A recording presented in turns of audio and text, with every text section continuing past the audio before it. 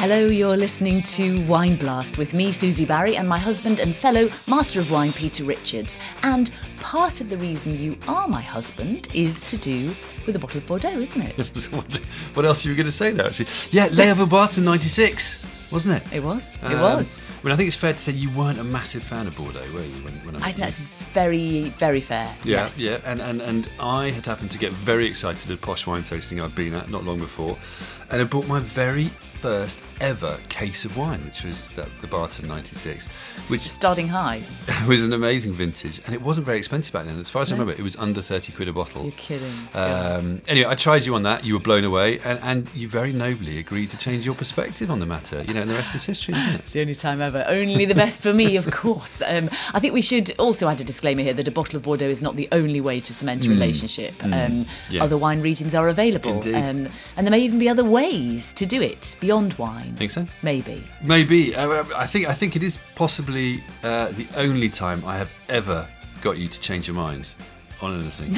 Is that right? Certainly on wine. Anyway, let's keep moving on. And say that this episode is all about Bordeaux. It is indeed. It's a sponsored episode, sponsored in conjunction with the Bordeaux Wine Council, or CIVB, who were keen for us to turn our attention to Bordeaux. Fair enough. An area we know well, having visited many times over the years, including, which I cannot forget, to run the Medoc Marathon in 2014 in 30-degree heat. When will we ever forget that? And it's fair to say, I think then, the best things we tasted as we ran round that long course were the cheap ice creams at kilometre 41.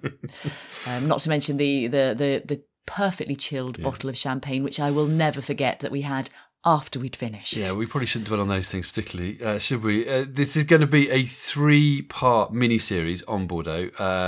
It's got, this is a region with so many moving parts, I think, that it's the largest fine wine region in the world. It does take a bit of getting your head around. So the future episodes will be about looking at the whites and sweets and fizz, and then also the hotbed of innovation that is the Côte. But in this episode, we are going to be looking at the established context and sort of digging deeper into what's going on that's new and exciting in the classic areas of Bordeaux. Maybe, I don't know, challenging a few preconceptions along the way. Yeah. So first up, we've got a fascinating chat with Bordeaux expert extraordinaire Jane Anson on everything from reassessing terroir in Bordeaux to goats. Goats. Why not? And then we're also going to be talking to a wine grower who is typical of a new wave of Bordeaux producers, Yann Todeschini of Chateau Mongo in Saint-Emilion. I think we talked to him pretty much on everything from amphora to low sulphur to biodynamics to WhatsApp. WhatsApp being a force for good in Bordeaux is what Yann told me. I'll take your word for it. Sure, it's true.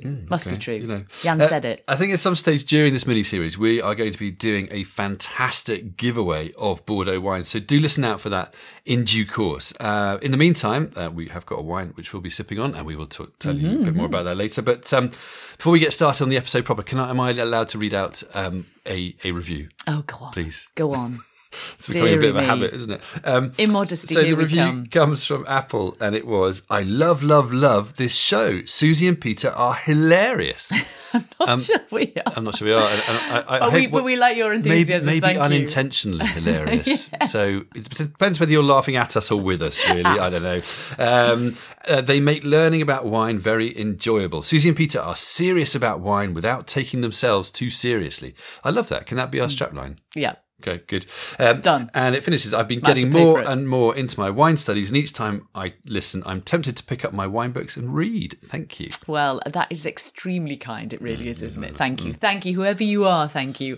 And actually, if you are going to read one book as a result of this episode, we would definitely suggest, wouldn't we, Jane Anson's Inside Bordeaux. It's not only a mine of information, but it has a really, haven't we? It's got a really fresh take on the region. It looks at it through the perspective of terroir and soils and the vineyard, which is long overdue. And Jane says, and I quote, "Bordeaux is a place that brings together geography, history, economics, politics, egos, and the sheer glory of taste in an unrivaled fashion. And it has been doing so for close to 2,000 years. Yeah, it's full of great quotes, the book, isn't it? Just get a little bit of, this is an audio of the book. It's quite a big tome. It's a big, here we go. But it's That's the pages, and this is the very Beautiful, satisfying beautiful. noise when it closes. does it smell nice?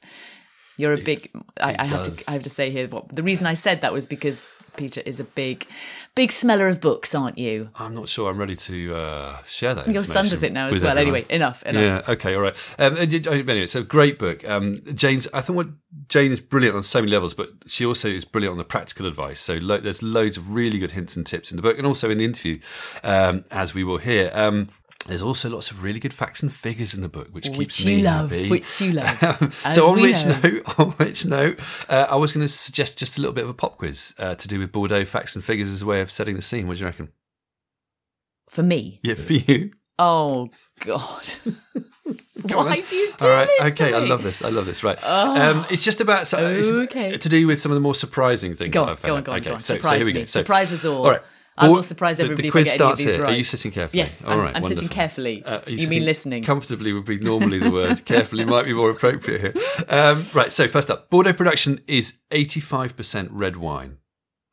How much of the red wine vineyard is Cabernet Sauvignon? You know, that emblematic grape variety of Bordeaux. Yeah, How much is actually Cabernet Sauvignon Bordeaux? Is it a half of the red wine vineyard? Is it a third or a quarter?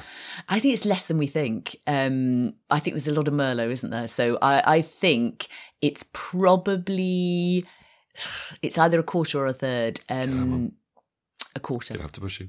Quarter. Yeah, spot on. It's the only one I'm going to get right, It's only 22%. I was really surprised by that. Yeah. Maybe it naively. does sound surprising, doesn't it? Yes. But, Cabernet Sauvignon is the one great variety really you think associated of. with Bordeaux. Actually, it's only 22% of the red vineyard. Merlot is 66%. So, that's the great variety which covers, by far and away the most. And interestingly, Cabernet has actually fallen. It's down by 11% over the last 10 years as well. So it's not massive, and it is sort of coming down. But I guess it's just where it's most appropriate, and maybe in some areas where it's not appropriate, it's been taken out. Really interesting also, the sort of so-called alternative varieties, Carmenère, Malbec and Petit Verdot, have risen over 100% in the same time. So they've been going gangbusters. Wow. Do you think that's to do with climate change then? I think people are planting we'll more come on resilient to that varieties? in a bit. I think people are interested in or these, just in wanting these things that are a little bit different. Carmenère's a much later ripening variety, but actually now with climate change, exactly, it's more appropriate. It can get ripened, it can do better. And people are looking for different flavours, something a bit, people are doing maybe things that are a single bit different. varietal stuff. Exactly.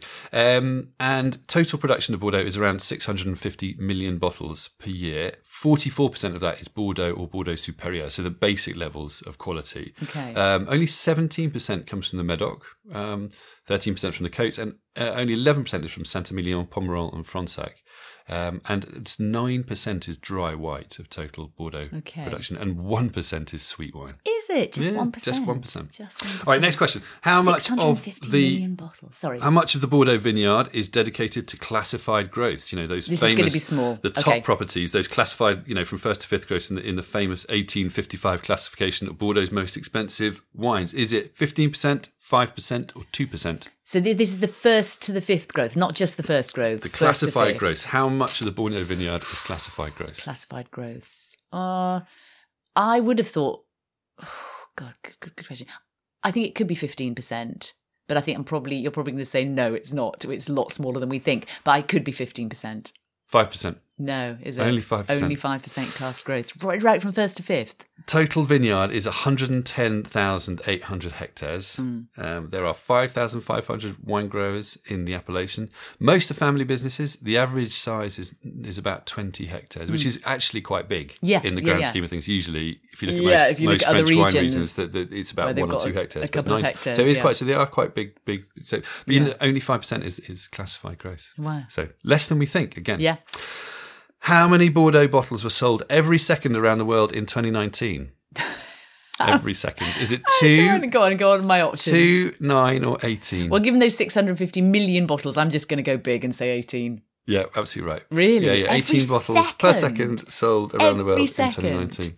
God. The sales were worth 3.9 billion in 2019.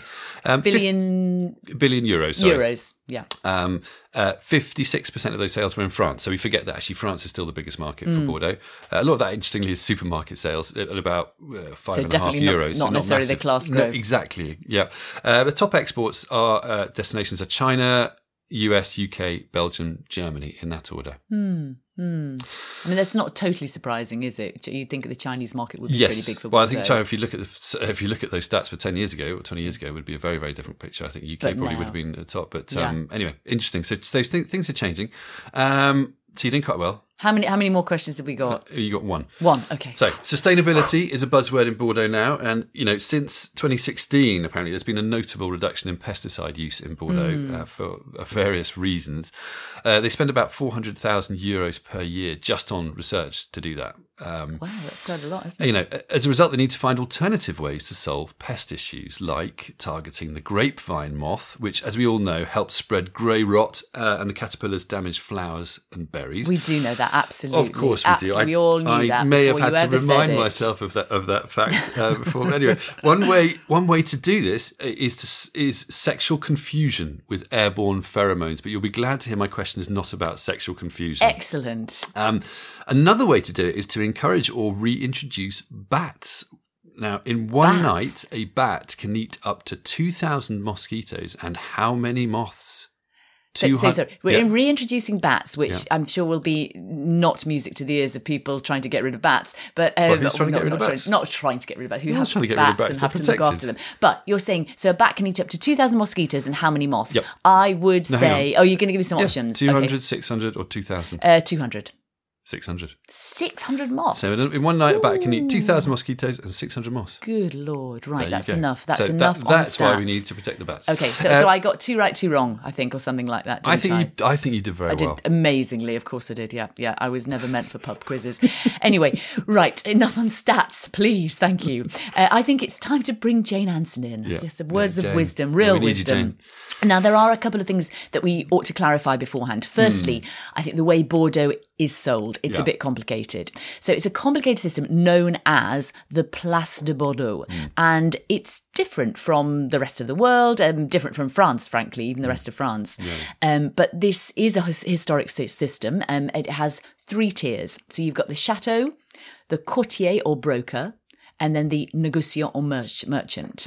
So the chateau make the wine, pretty obviously. The brokers are the middlemen. So about 75%, I've got some figures here, 75% of all sales within Bordeaux go through the brokers.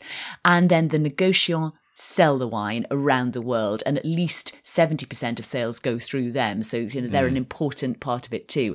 So there are around 300 négociants in Bordeaux, and each has their own kind of speciality. So whether they sell to restaurants or they sell to specific regions around the world. The brokers try to match the négociant to the chateau, and those producers typically sell through 2 to 3 brokers and then 40 to 50 négociants. So the system, it is complicated. It's not without its drawbacks, but it has been phenomenally effective at making Bordeaux a commercial success around the world. Yeah, it's isn't it? interesting. I mean, it's much debated, isn't it? But It is. It is. But it's it has good points and bad points, but it has been successful over the years. And and it's important to add that the Place doesn't just sell Bordeaux wines either. These days a growing number of fine wines from all around the world are also released and sold through this system. I guess to take advantage of the prestige and the sales network that the négociants have.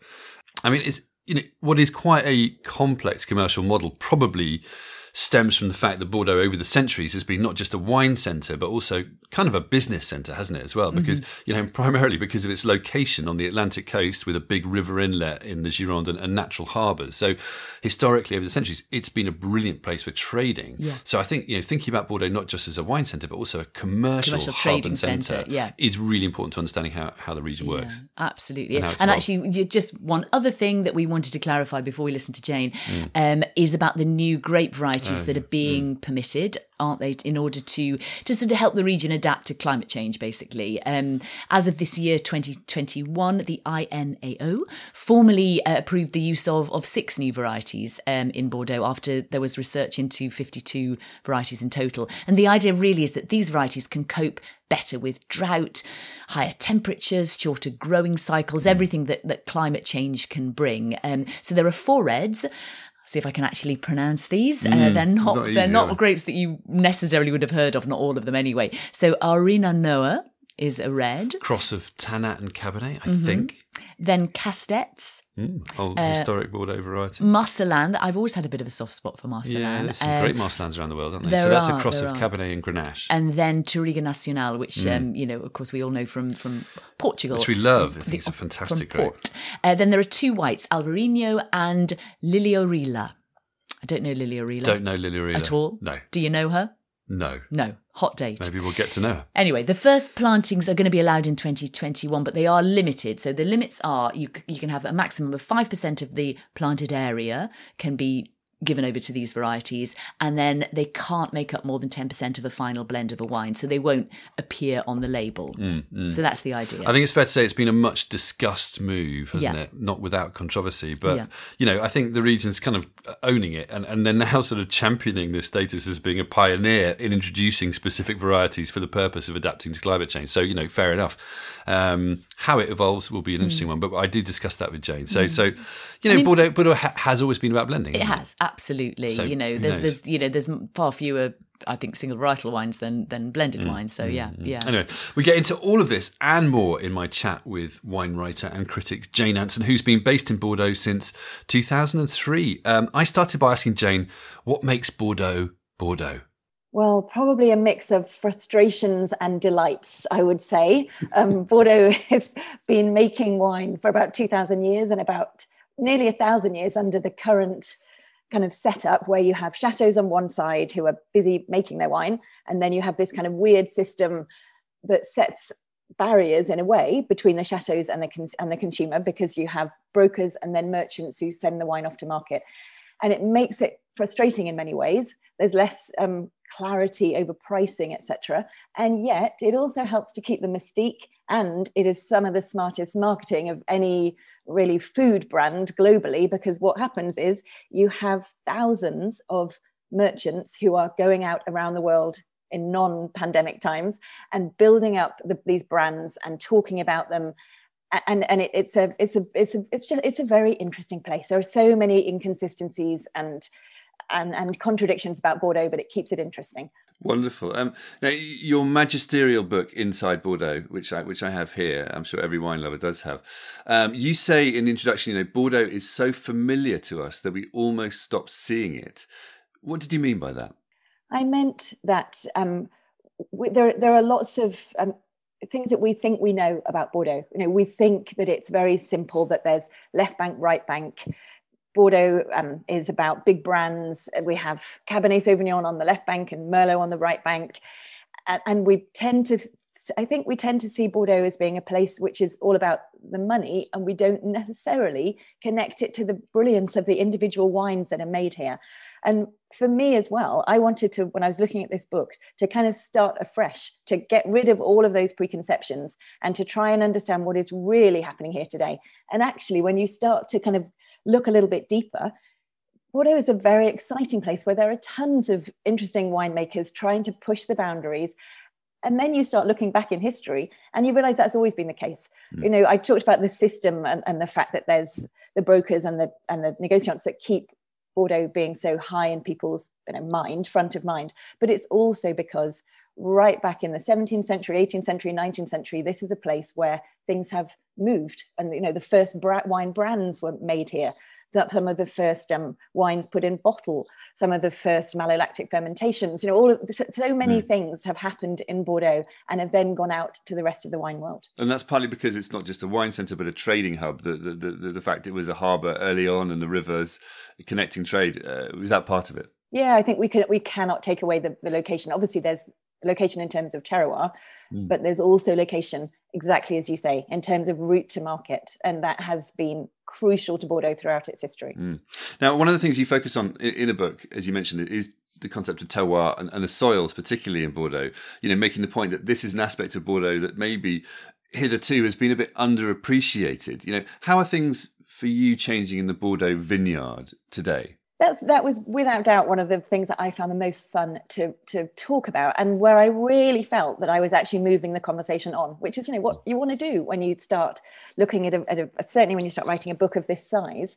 And I think what we're seeing now is this very interesting transition where people are doing an awful lot more studying of what's happening in their vineyard and how do we how do they bring out the best of each individual plot. Bordeaux will never be Burgundy in that it will never have a ton of absolute individual links between a single bottle and a single piece of soil. But I think we're kind of missing the point of that. Part of the beauty of Bordeaux is this width of expression that it has. And if they can identify within a large 80-hectare vineyard how to make the best of every single individual plot and treat it differently and make sure they've got the right vines there and make sure that they are trellising differently or harvesting differently, etc., then we as consumers are still getting a brilliant wine, which is a reflection of that vineyard. So blending varieties and also plots being one of the key strengths of Bordeaux, whereas in Burgundy, they tend to focus on the individual sites.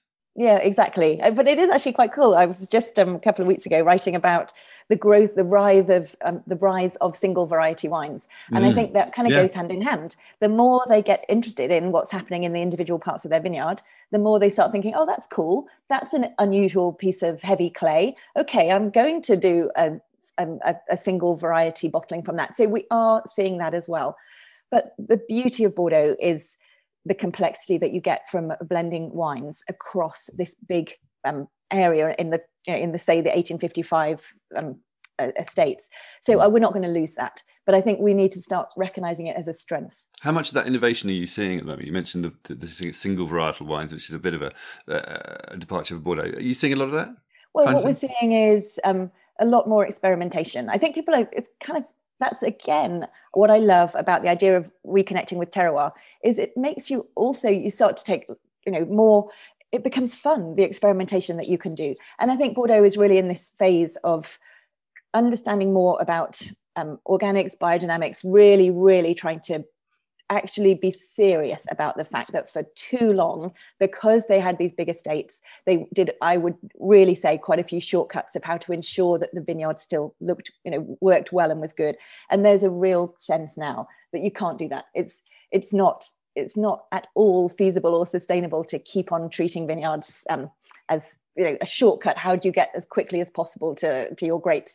So there's an awful lot of not biodynamics, but biodiversity happening.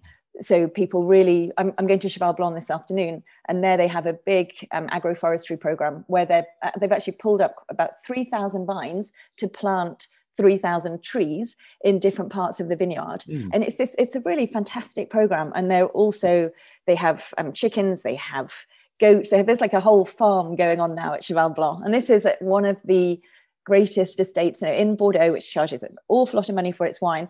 And they're really kind of symbolizing, I think, this kind of renewed sense of engagement with the vineyard that is happening in Bordeaux right now. That's really interesting, because pulling up a vine at Cheval Blanc must have a massive financial, just one vine. Exactly. And so Laffite's doing the same thing. Laffite's pulling up 3 hectares of vineyard to plant trees and to do all kinds of biodiversity programs. And again, I mean, that is a serious financial implication. Yeah, that's very, are you seeing that on a wider level? You talk about Lafite and Cheval Blanc, obviously top estates, they can probably, the best one in the world, afford to do stuff.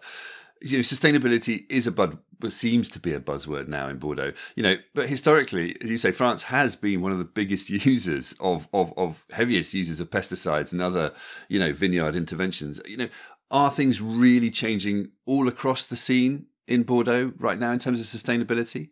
I think, as I'm sure everywhere in France by 2030 has got to, across all appellations, they have to introduce green measures into their cahier de charge, so their quality kind of charters for making the wine. So in a way, it's very, very easy for them to say, oh, yes, aren't we fabulous? But actually they're being told they have to do it at the same time. But there is, yes, I would say at every level of Bordeaux, you have appellations like Saint-Emilion, who very early on, now it's been about 3 years, have said, if you want to have the name Saint-Emilion on your label, you must have, it doesn't have to be organic certified, but you must be doing some kind of certification that shows you're serious about environmentalism. And you have the whole appellation of Margaux, which now is 70% signed up to a biodiversity charter, where they're all, again, same deal. I think the hard thing is when you're in, let's think of an appellation like AOC Bordeaux, Bordeaux Superior, where you don't have as much money per bottle, and you're having to make a lot of bottles to even potentially have a profit. That's got to be tough. So that I'm really impressed when you see those guys making an effort. And talking in a broader sense about sustainability, climate change, what do you think? What's your take on the new grape varieties that have been authorised by to be used within Bordeaux? For, things like Touriga Nacional and Marselan for the reds, and then Alvarinho for the whites. I think what's happening right now is, so it was as of January this year that it was allowed for planting. So up until this point, they were just talking about it. Now you are seeing vineyards planting, but it will be another 3 years before they can use them. They'll only ever be able to use them for 10%, I think, of the blend. And what's quite interesting is this is still a period of trial. So at the end of 10 years, if everyone decides it's not working, you may have planted and you'll have to pull it back up again. So I think people are a little bit wary to go ahead. I'm seeing a number of estates who are planting and trialing, but not, or planning to trial, because again, they can't use the grapes yet, but who are not planning to put it in their first wines. So I think we'll see a lot of separate vinifications over the next 4 or 5 years, just to try and understand how these estates work. My own personal feeling is, I hope we don't see too widespread adoption of it. What I hope we see is people understanding that they currently have plenty of tools that they can use. So you need to think about, bring down the canopy cover so that you're not encouraging so much photosynthesis to try and bring the sugar levels down. You can even, maybe you can have less dense plantation, so that because obviously one of the problems is scarcity of water when you get very hot, dry summers. So that could be another potential.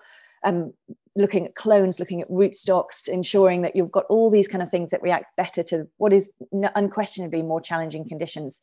So I think it's an interesting project. I can understand why they're doing it, but I very much hope that they find ways within their current grape varieties to cope with climate change. And one thing that we're seeing that I'm really enjoying is a lot more Petit Verdot. We're seeing a lot of Petit Verdot even on the right bank. So that's a grape which has higher acidity and gives structure and gives freshness, and is a really nice small part of a blend. We're even seeing more Cabernet Sauvignon even on the right bank. So people are experimenting and they're working within the current rules. I think these new grape varieties are a nice extra potentially. Very interesting. And just very quickly, you mentioned Petit Verdot, but there does seem to have been a big rise in the so-called alternative varieties like Carmenère and Malbec and Petit Verdot generally. Yeah, and in fact, we talked about the 100% varietal. There's a couple that I'd really recommend. There's an estate called Chateau Bellevue in the Medoc, which always makes brilliant Cru Bourgeois level wines, and they have 100% Petit Verdot, which is awesome. Totally recommend it. Yeah. And then there's also a cool estate in Entre-deux-Mers that's called Chateau Marjos, and that's owned by Pierre Lawton, who makes Cheval Blanc, and this is his home estate. It's sorry, Pierre, but it's a Bordeaux Superior and an Entre-deux-Mers.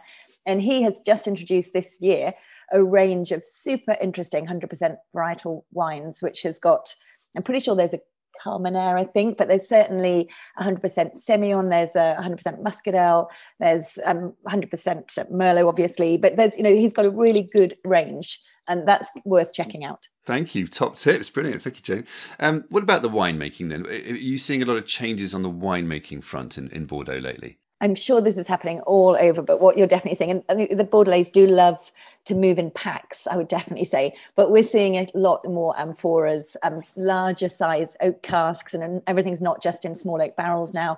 Less oak use generally, I would say, not at the top estates. They need it. They're charging a lot in order to be wines which can age through the decades. So that they do need the oak for that.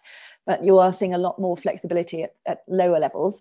We're seeing a few orange wines. Another recommendation I would have is an estate called Chateau de Serrons, which is again a small property, but they've just started an orange wine, which it's kind of a Bordeaux version. So it's only 2 or 3 days, I would say, if that, maybe even 24 hours of the skin contact.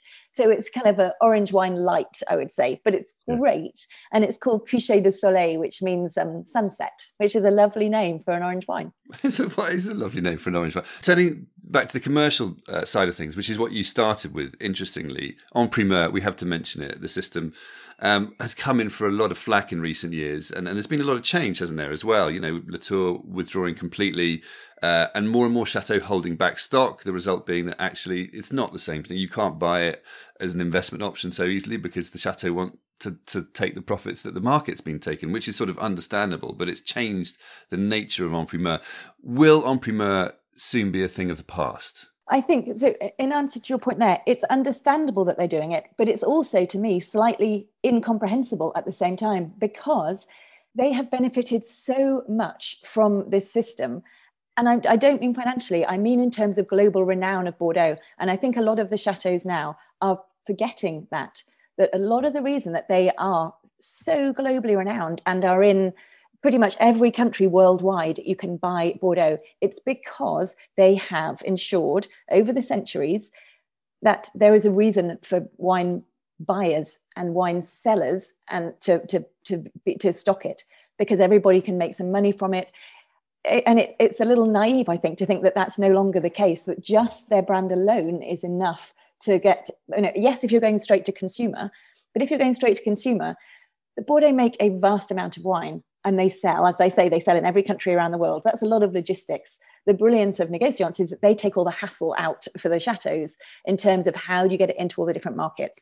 So I can understand why they want to keep it. And it's definitely true that our mode of consumption has changed and we don't have cellars. So there's a benefit in many ways for them keeping it and sell it at a later date. But the idea that they also want to take all the profit out at the same time, I think it's concerning for them and for the long-term future of En Primeur. Having said that, we saw years like 2019. Last year was one of those like weird years where everyone was happy. The chateaux were happy because they didn't think it was going to happen, and then it did. So even though they priced well, they were super happy that it went ahead. The wine buyers and the wine sellers, again, same thing. They made some money last year. They also didn't think it was going to happen, and it did. So they were thrilled. And the end consumer, they got fantastic wines at a great price. And for me, 2019, better than 2020, consistency across the board. And if you were lucky enough to buy last year, and now you see the prices of 2020, boy, are you happy that you did so. So let's talk very briefly about 2020 then. Is it a vintage to forego, or is it a must buy? Well, there are some great wines. I really enjoyed it. As I say, I didn't find it as consistent as 2019, but some of my favourite wines over on the right bank in Saint-Emilion, particularly Saint-Emilion, were some of my favourites for years. I loved them. But now you see the price increase. I think I would still say go for 2019 would be my recommendation. But I mean, there are some beautiful ones. You'll be happy if you can afford to buy 2020. You're going to be happy with the wines. But I think you're going to feel a little bit more like you've found a good deal if you've gone for 2019. So it sounds like you're a fan of 19s. But what are your other favourite vintages to be drinking right now? So if you're drinking now and you're lucky enough to have them, I've only ever done them at tastings really, is the 1996. If you can drink 1996 Medoc, particularly the classifieds, because they're good right now. Just tasting delicious. I love 2005 always. It's such a nice, balanced, elegant, but kind of powerful still vintage. Probably my favourite vintage of Bordeaux. And I've started to really love the 2000s. For a long time, I was definitely a 2001 girl, but the 2000s have just kind of opened up. They've softened. They're nicer. They're really starting to come into their own. So those would be my three recommendations for the older vintages. They sound absolutely lovely. It was Lerville Barton 96 that was it's quite a seminal wine for both Susie and me, actually. And it was unfortunately we have none left now. Yeah, there can't be that many still out there. But honestly, if you can track them down, get hold of them. I just wanted to pick up very quickly on the whole, is Bordeaux in danger of losing contact with the everyday wine drinker through this commercial system that you've described? Well, I think what we're seeing, what is genuinely happening is that Bordeaux is splitting quite a lot. You have the icon wines and the top estates, and they have their market, and there's no question they do, and they're brilliant. They last for decades. They're wonderful, wonderful wines, and they will always have a market. We might all get annoyed about the prices, but there will be people who are happy to pay them and who will get enormous pleasure when they drink them. But there are also another side of Bordeaux, and this is where I think we're starting to see some cool changes and evolutions, and how they need to get out to market. And so I don't know if you saw recently, but there's an estate called Chateau Darius in Saint-Emilion, which is the Saint-Emilion Grand Cru, and they minted, as you say, an NFT So a non-fungible token, which meant that you could buy a digital version of Chateau Darius. It's like basically you don't have to. They can stay purely digital, but he decided to make it basically a thing you could exchange for a real bottle of wine. So if you got your NFT, you would have an equivalent of an actual bottle of Chateau Darius. And they released it at about £100 a bottle, which I know we're talking about affordable wines, but it's a fun new way to do it. But the real bottle would be much less than that. But it created a massive buzz, and it really engaged with a whole new kind of consumer. And that's really fun to see. And then you have, for me, some of the best value, but brilliant wines are the smaller guys who are doing really interesting stuff. So there's another place called Clos Manu, which I'm a big fan of, up in the northern Medoc. It's AOC Medoc, and there they have some ungrafted pre-phylloxera vines that go back to like the mid-19th century, which they bottle as a separate cuvee, and you can buy that for under €30 in Bordeaux. And that is a wine which is just magical, and talks about 150 years worth of history. And I mean, there are smaller cool estates out here in Bordeaux. It's just finding them. Sure. And hopefully Inside Bordeaux helps, gives a clue. But so does just, there are a lot of great people who write about Bordeaux and talk about Bordeaux. And, there's so many fun ways to find out what's happening in this region. But just to push you a little bit on that affordability issue, obviously the average price of a bottle of wine in the UK is about £5-6, isn't it? Coming down the scale a bit, for people who just want a nice everyday bottle of wine, is Bordeaux still an option, or do you have to look higher up the price spectrum to really get bang for your buck? So I think if we're talking about under £5, once you've paid all the taxes and the imports, etc., I think in any region it is very difficult to buy a wine for under £5 and think you're actually giving the winemaker a decent cut and return. It is hard. I think we can't get away from that reality. Once you go to say 5 to 10, then maybe you're being a little fairer to the person who's produced it. And for me, actually, I would say go to the own label Bordeaux. You get some brilliant stuff from the Wine Society, from Berry Brothers, from all of these guys, because they work with the best producers, because they're bringing in their better labels. So that for me is a great shortcut to know you're getting a good winemaker, and going through brilliant wine buyers who care about the quality and don't want to put their name on it unless it's good, but you don't get charged as much for it. So that would be one of my suggestions.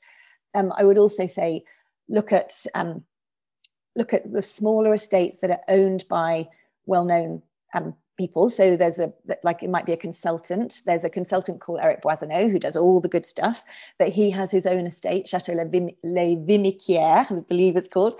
And that is a good value Medoc made by one of the best wine consultants in the world. But then you'll also have big estates that have smaller properties. So there are shortcuts. I think it's all about, with Bordeaux, because there's so much wine here, it's this crazy amount of wine that's produced here. So I think you need to have like 5 or 6 shortcuts that you yourself use to know how to get value. And just moving to the other end of the spectrum, Chateau Petrus that had been aged in space, which you tasted. Come on, just you've got to share your thoughts on that with us, please. That definitely was I don't think I'm ever going to repeat such an incredible tasting. And also the fun of, it was so undercover, we weren't allowed to say it, was completely embargoed. So off we went to taste it. And then until the press conference, which was 3 or 4 weeks later, we weren't allowed to say what we tasted. So it was a very fun day. Will it change the world? I very much doubt it, but I think that it was, anytime you've tasted Petrus, it's an event. And tasting a Petrus, one that your earth Petrus against your space Petrus was definitely something incredible.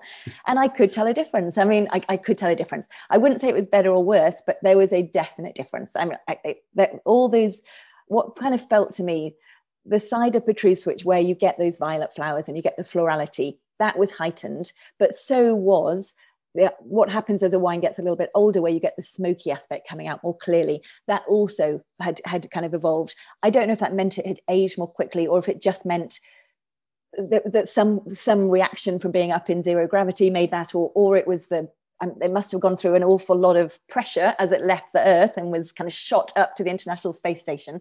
So I couldn't tell you why there was a difference, but there definitely was. So there definitely was. And equally, the price of this thing now, they're talking about... But yeah, that's the difference too. What was already an expensive wine is now a stratospherically priced wine. But anyway, fascinating to hear your thoughts on that. What does the future hold for Bordeaux? Bordeaux's not going anywhere, is what I would say. It will remain a point of reference for world winemaking. It will only be one of many centres of excellence, as it already is. There's no question about that. And the best winemakers here recognise and love the great wines of the world, and know that Bordeaux only benefits from that. I think one thing that I've really enjoyed watching, and certainly love as being someone who lives here, is the rise of other icon wines going through the Place de Bordeaux.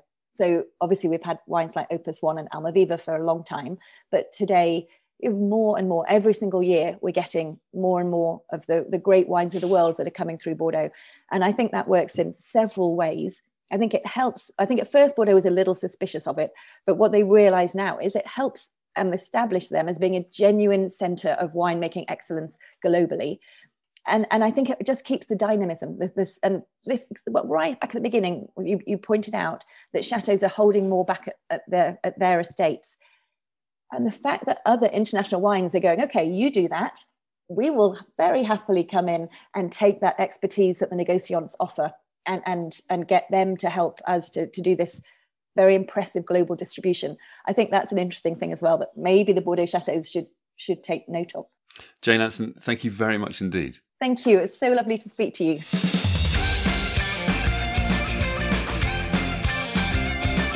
So Jane was just pottering off for an afternoon at Cheval Blanc, as you do.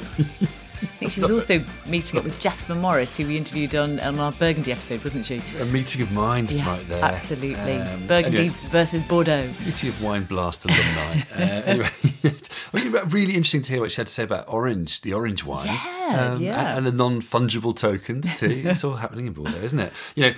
Also, what I love about Jane, she got some really great practical tips for wines or estates that are great value or a bit different. Yeah. And actually, we wanted to mention a wine that we were going to give as one of our tips, weren't we, as well? Which we are enjoying during this podcast, which is Chateau Franc Baudran 2015. Yeah, it's a little bit of age, little bit. It's from Montagne Saint-Emilion. Yeah. It is £13.99 from Cambridge Wine Merchants in the UK. I'm not sure about internationally. I'm sure it probably will be. But so this is Bordeaux. This is Bordeaux. We know it's Bordeaux. This is Merlot, is what I was trying to say.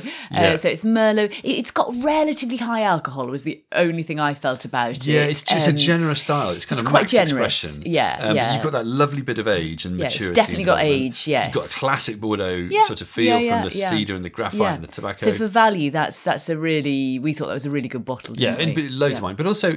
Probably good food wine, probably best served with food. I would definitely think so. Given the sort of the weight of it, it sort of needs, it feels like it needs food, something like, just literally a roast leg of lamb with garlic and rosemary would be lovely. You could do some kind of more of a kind of mushroom risotto type thing, or, maybe a nice vegetable tagine, or, there's lots of stuff you could do. Heartwarming food. Yes. Yeah. Okay. Quite versatile. I like that as well. In a classic sense, in a way. Going back to Jane, it was nice also to hear the historical context a little bit too, in the sense that Bordeaux's been innovating for a long time. Yeah. Even sort of historically. I loved her phrase in her book as well. It reminds me, Inside Bordeaux, which was, Bordeaux is constantly evolving and worth assessing afresh.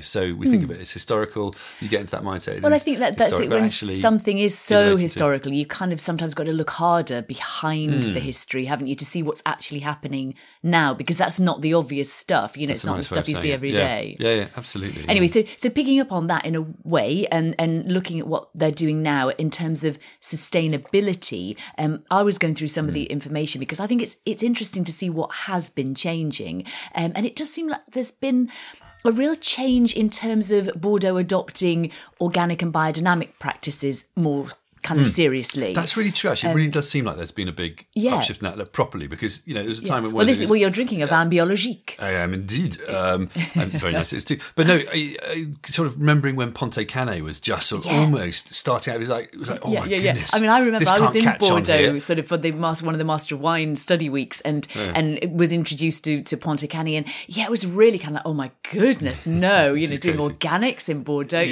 It really did feel quite new then. But now I think and the figures are growing. There's a gradual rise in the figures for the organics and biodynamics. Also, other certifications like HVE, which is about biodiversity, and among other things, you've got things like leaving the land fallow and planting trees and hedges, setting up beehives. I think that's proved really popular in France, particularly in Bordeaux, hasn't it?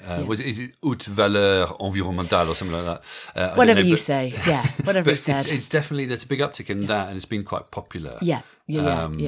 So Bordeaux saw a reduction, a little facts and figures here, a 9% reduction in greenhouse gas emissions for the 5 years from 2008 to 2013. So that came from things like using lighter bottles, composting prunings and effluents, and then recycling, rainwater harvesting. And I think that the subsequent aim after that 9% reduction was a further 20% reduction. So I think a new plan is imminent now as well. And I do think it does seem like that this is an attitude or an approach that's really been turned around in Bordeaux lately. I think it's it's an area that hasn't historically distinguished itself in terms of sustainability. I think that's fair to say, but it does seem as if the message really is getting through, both in terms of wine quality and sustainability, but also commercial sustainability. That these things need to be more than lip service. They need to be right at the heart of the business model. And that's the key thing in Bordeaux. The business is as important as the wine, but those two things are important together. Yeah, well, and the people too. And actually, funnily enough, that's something that I talked to our lovely Jan about. So this is one of the things I wanted to discuss with Jan Todeschini. He's the third generation at Chateau Mongeau in Saint-Emilion. They also have Chateau La Bronde in Castillon. Now, Jan works alongside his brother Carl, and their dad's side of the family were originally from Italy, but emigrated to Bordeaux. So I started by asking Jan how he and Carl, his brother, had changed things since taking over from their parents and the older generation, and whether it was particularly hard to change in a historic appellation like Saint-Emilion. I think the story and the history, first of all, Bordeaux, because Bordeaux is very renowned. Then we have Saint-Emilion, which is very renowned. So of course, we have the appellation and the prestige, which is quite heavy for a company like us. But inside of this, we have the chance to be educated like immigrants, because we are Italian native. And I think this is a big chance for us, because our father was immigrant. So he started in the family business, in one business, with nothing.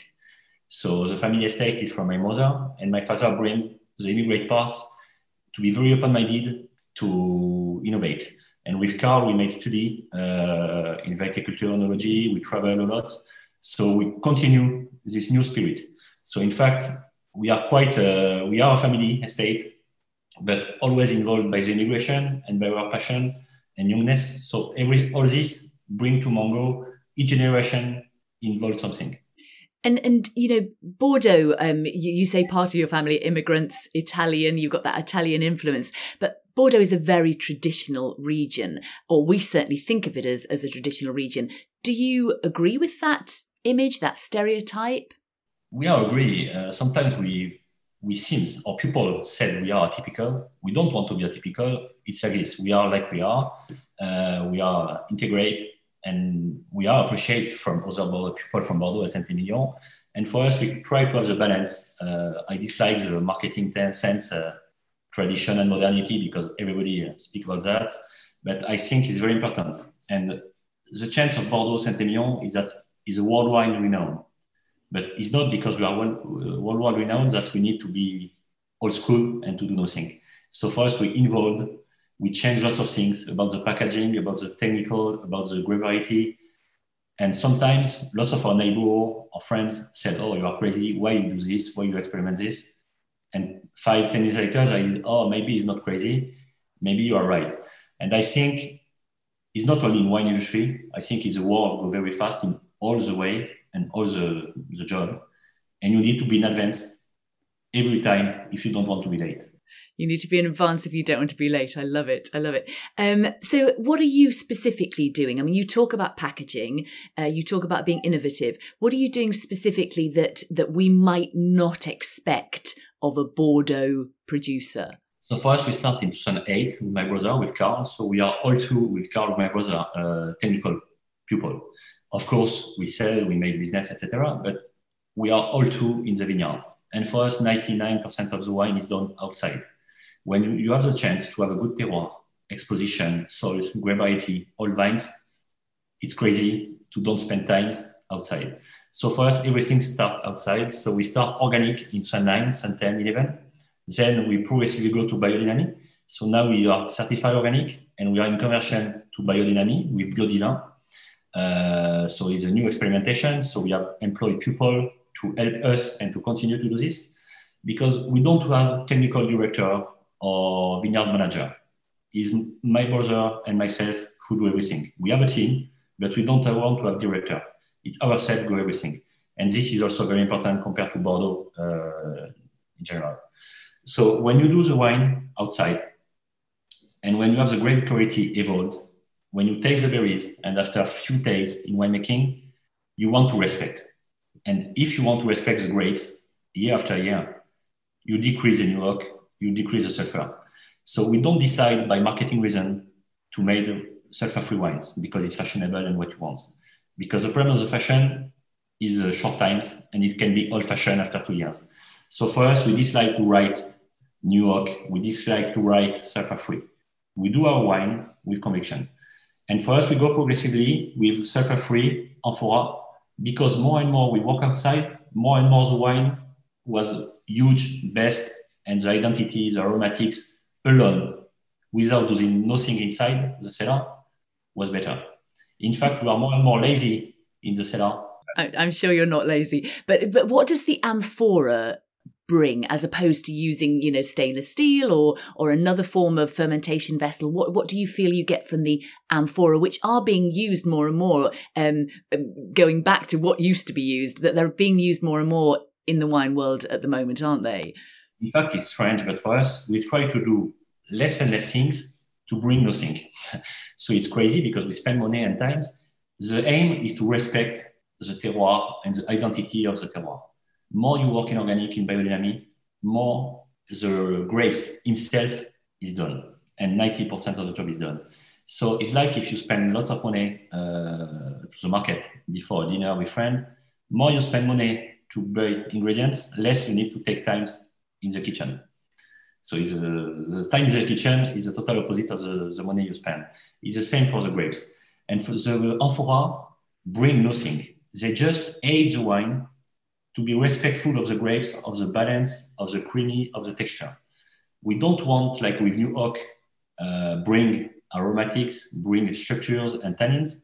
The aim is to age, to make the macro-oxygenation without bringing any aromas and bringing any tannins more. We just have the structure and the tannins of the fruit, the build, the body of the tannins of the extraction, no more.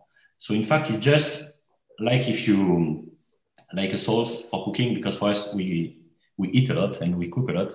And for us, we just make cooking. It's the same. You do nothing. You just keep the sauce and sometimes you put in the fridge and the tomorrow is better because you just take time that everything is done. And for us, the amphora bring the texture, the middle palates, because you know that Bordeaux is sometimes criticized for the body. Wine very strong, and people are looking for wine more affordable, more easy drinking. But for the identity of Bordeaux is to have wine with body, with core, and with tannins. So for us, we want to keep the identity of Bordeaux, but also to have something more affordable and more drinkable with food or without food. So just moving on to that whole idea of Bordeaux, the image of Bordeaux that we have of sort of quite glamorous producers charging lots of money for their wines, driving around in very flash cars, the sort of corporate winemaker, if you like. What do you feel about that? I think, for me, I don't criticize Bordeaux. We work with Bordeaux. We are in Bordeaux. We are very involved, myself in Castillon, my brother in Saint-Emilion. So we are involved in the AOC organization. And for us, I think it's our job, our generation to evolve this historic system. So we need to be involved to change the image. The problem of the reality of Bordeaux is that is quite huge. We are 10,000 wine growers. So of course, on 10,000, if you have 5% of people with this image, sometimes people can have this image. You know, I think for me, it's like immigration. Some people can speak about immigration, etc. We speak about the 2% of who have the bad effect. It can be the same in Bordeaux. I think in Bordeaux, in total modesty, right now, you have the best value wine since the last 5 years. Because people have changed, most of the teams, even if it's company, bank, insurance, have evolved. Lots of technical directors have changed the practice, go to organic, and the evolution since the 5 last years is huge. The problem of the image is very long to change the image, and I think we need to 10 years. But now you can find wine in Bordeaux at 10, 15, $20 or euro, easy, well done, and clean wine. And do you think for the future of Bordeaux, that's really important, that we start to see wines that are not only less expensive, but actually really well-made wines at a decent value price that people can actually afford? And it's very, very important. For us, we drink wine each day. We don't care if it's Bordeaux anyway. We taste the value for money and for the pleasure. And most of the consumer, of course, you can drink a bottle at 50, 100 euro sometimes. But when you drink wine for pleasure, and when wine is ingredients, and in France we have a wine for each only for the breakfast we don't have, but in general, for lunch and for dinner, you cannot drink wine at 50 all the time, 50 euro. So for us, we make the wine range from 10 to 50 euro. But most of the time, for the retailer, for the wine shop, for wine bar, for the restaurant, is wine at 10, 15, 18, 25. But even our classic Grand Cru in organic is 25 euro. So it's not huge price. If you compare to Napa Valley or other wine. Even in US, our Grand Cru in dollars, in retail can be 28, 30. Compared to Napa Valley wine, honestly, I think the value is there. Very affordable. Now, there's a lot of talk about sustainability these days all over the winemaking world. But for you, what does it mean at Mongeau to be sustainable? I dislike a little bit this kind of word because there are too much use for marketing. And for me, we do marketing. I'm not against marketing, but it can be dangerous. Sustainability sometimes is mostly understand with the environmental and ecological aspect. For us, sustainability go over all this. It's our ethical from the production, from the sales, because we need to produce competitive wine who allow us to remunerate our job, our teams. We want to have fidelity in our teams because if we want to do this job on 60 hectares, we need to have a good team. And the sustainability is to have a good team with 8, 10 years. We have people working for us since 30 years.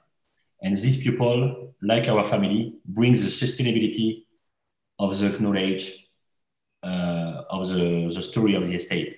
Because when you do something, it's like a recipe 1 time, 2 times, 3 times, then you better understand, improve year after year. So for us, we want to have the sustainability of the human who work with us, with the family.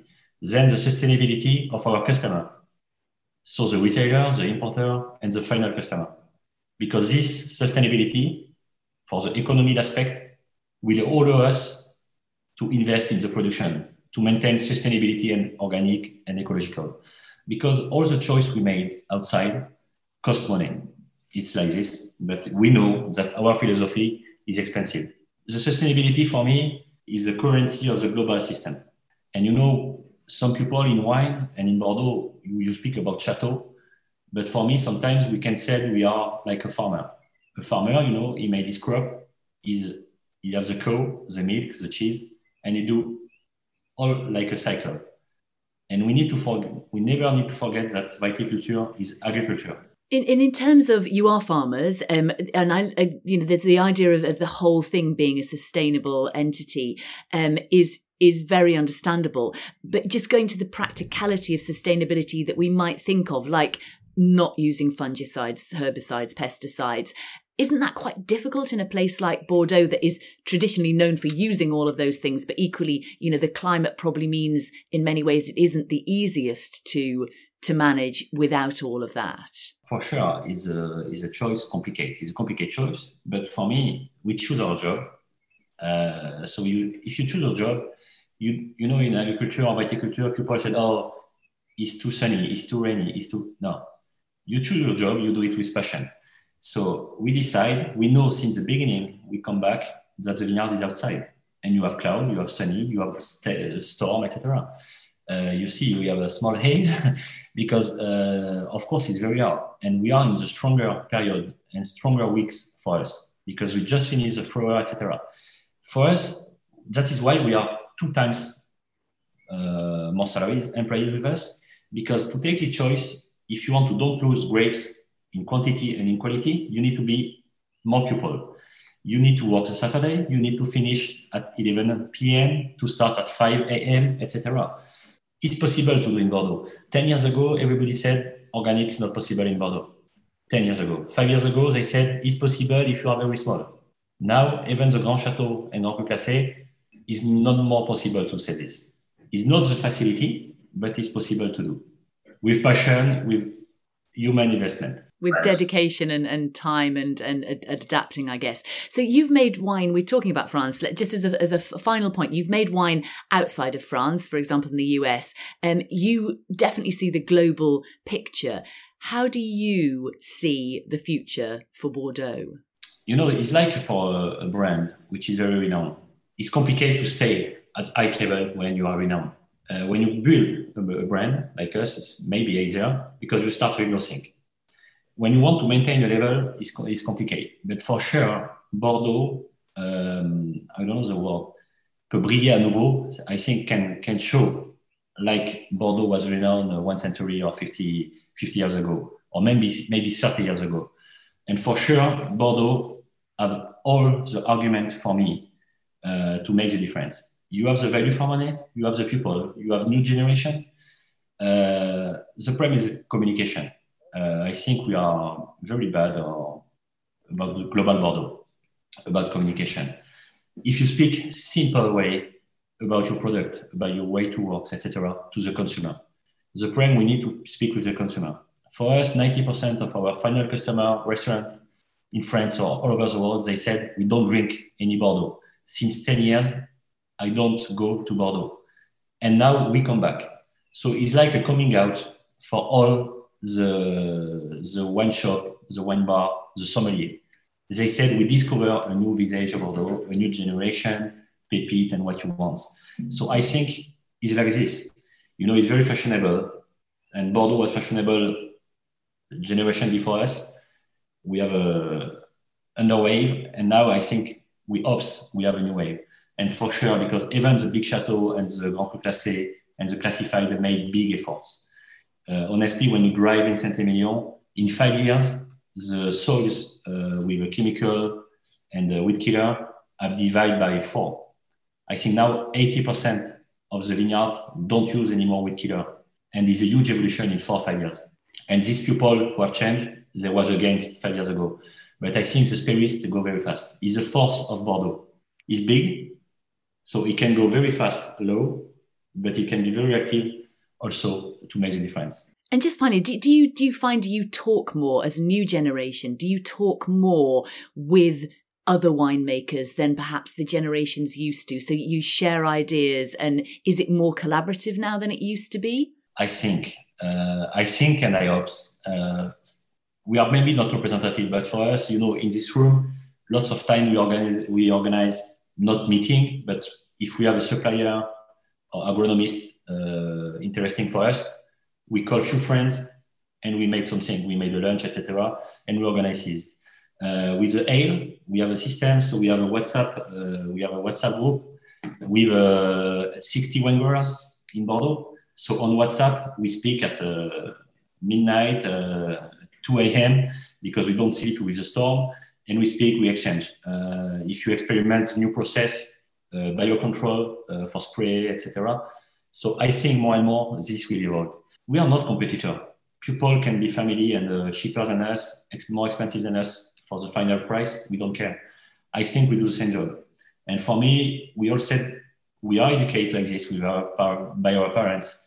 We prefer to be the last of a good school than the first of a bad team, you know.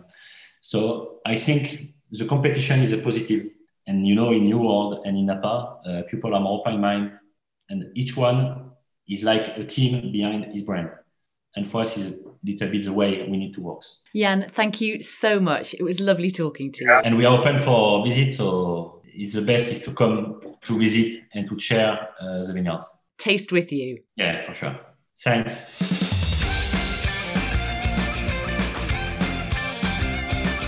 So it's all round to Jan's place. Let's all go and visit Chateau Mongol. Go to Mongol. Go. Is that bad? Sorry. Yeah. Sorry. Well, Sorry. I quite Sorry, like that. Jan. Go-Go's Sorry, at the Carl. Chateau Mongol. There's something about Belinda Carlisle on the news recently, wasn't there? Go-Go's. Reminded me. Anyway, that's off topic. It's not very Bordeaux. And, you know, back on topic, you know, what they're up to there, and for low sulfur. Biodynamics, biodiversity. I mean, he calls that being lazy. I love it. Wow, that's just, you know, proper driven work ethic there, you know. And he talks about that, doesn't he? The immigrant work ethic, and as a result, being more open to innovation. More open-minded generally, probably. I think that was really, really interesting to hear. Yeah. I also did like his metaphor of buying the best ingredients in the market for dinner being the equivalent of you know, growing healthy grapes. So you don't have really to do much. Around. No, you don't have to do much with it. No, well, it is. It's absolutely. And he makes the point, of course, about things changing because people have changed, and it's just really, well, in his opinion, a question of the image catching up with the reality in Bordeaux. I think that is interesting, though, because it sounds trite or it sounds facile, but you need enough of the right people to change their mindsets, and then you've got momentum behind something the like momentum sustainability or the change in styles, and I think we're seeing that now. Yeah. Anyway, that's pretty much all we have time for today. So do leave a rating and review if you can. Subscribe and tell all your friends about Wine Blast if you haven't already. Tell your friends. Tell your mates. Thanks to Jane Anson and Jan Todeschini, also to the Bordeaux Wine Council, and of course, huge thanks to you for listening. Until next time, cheers.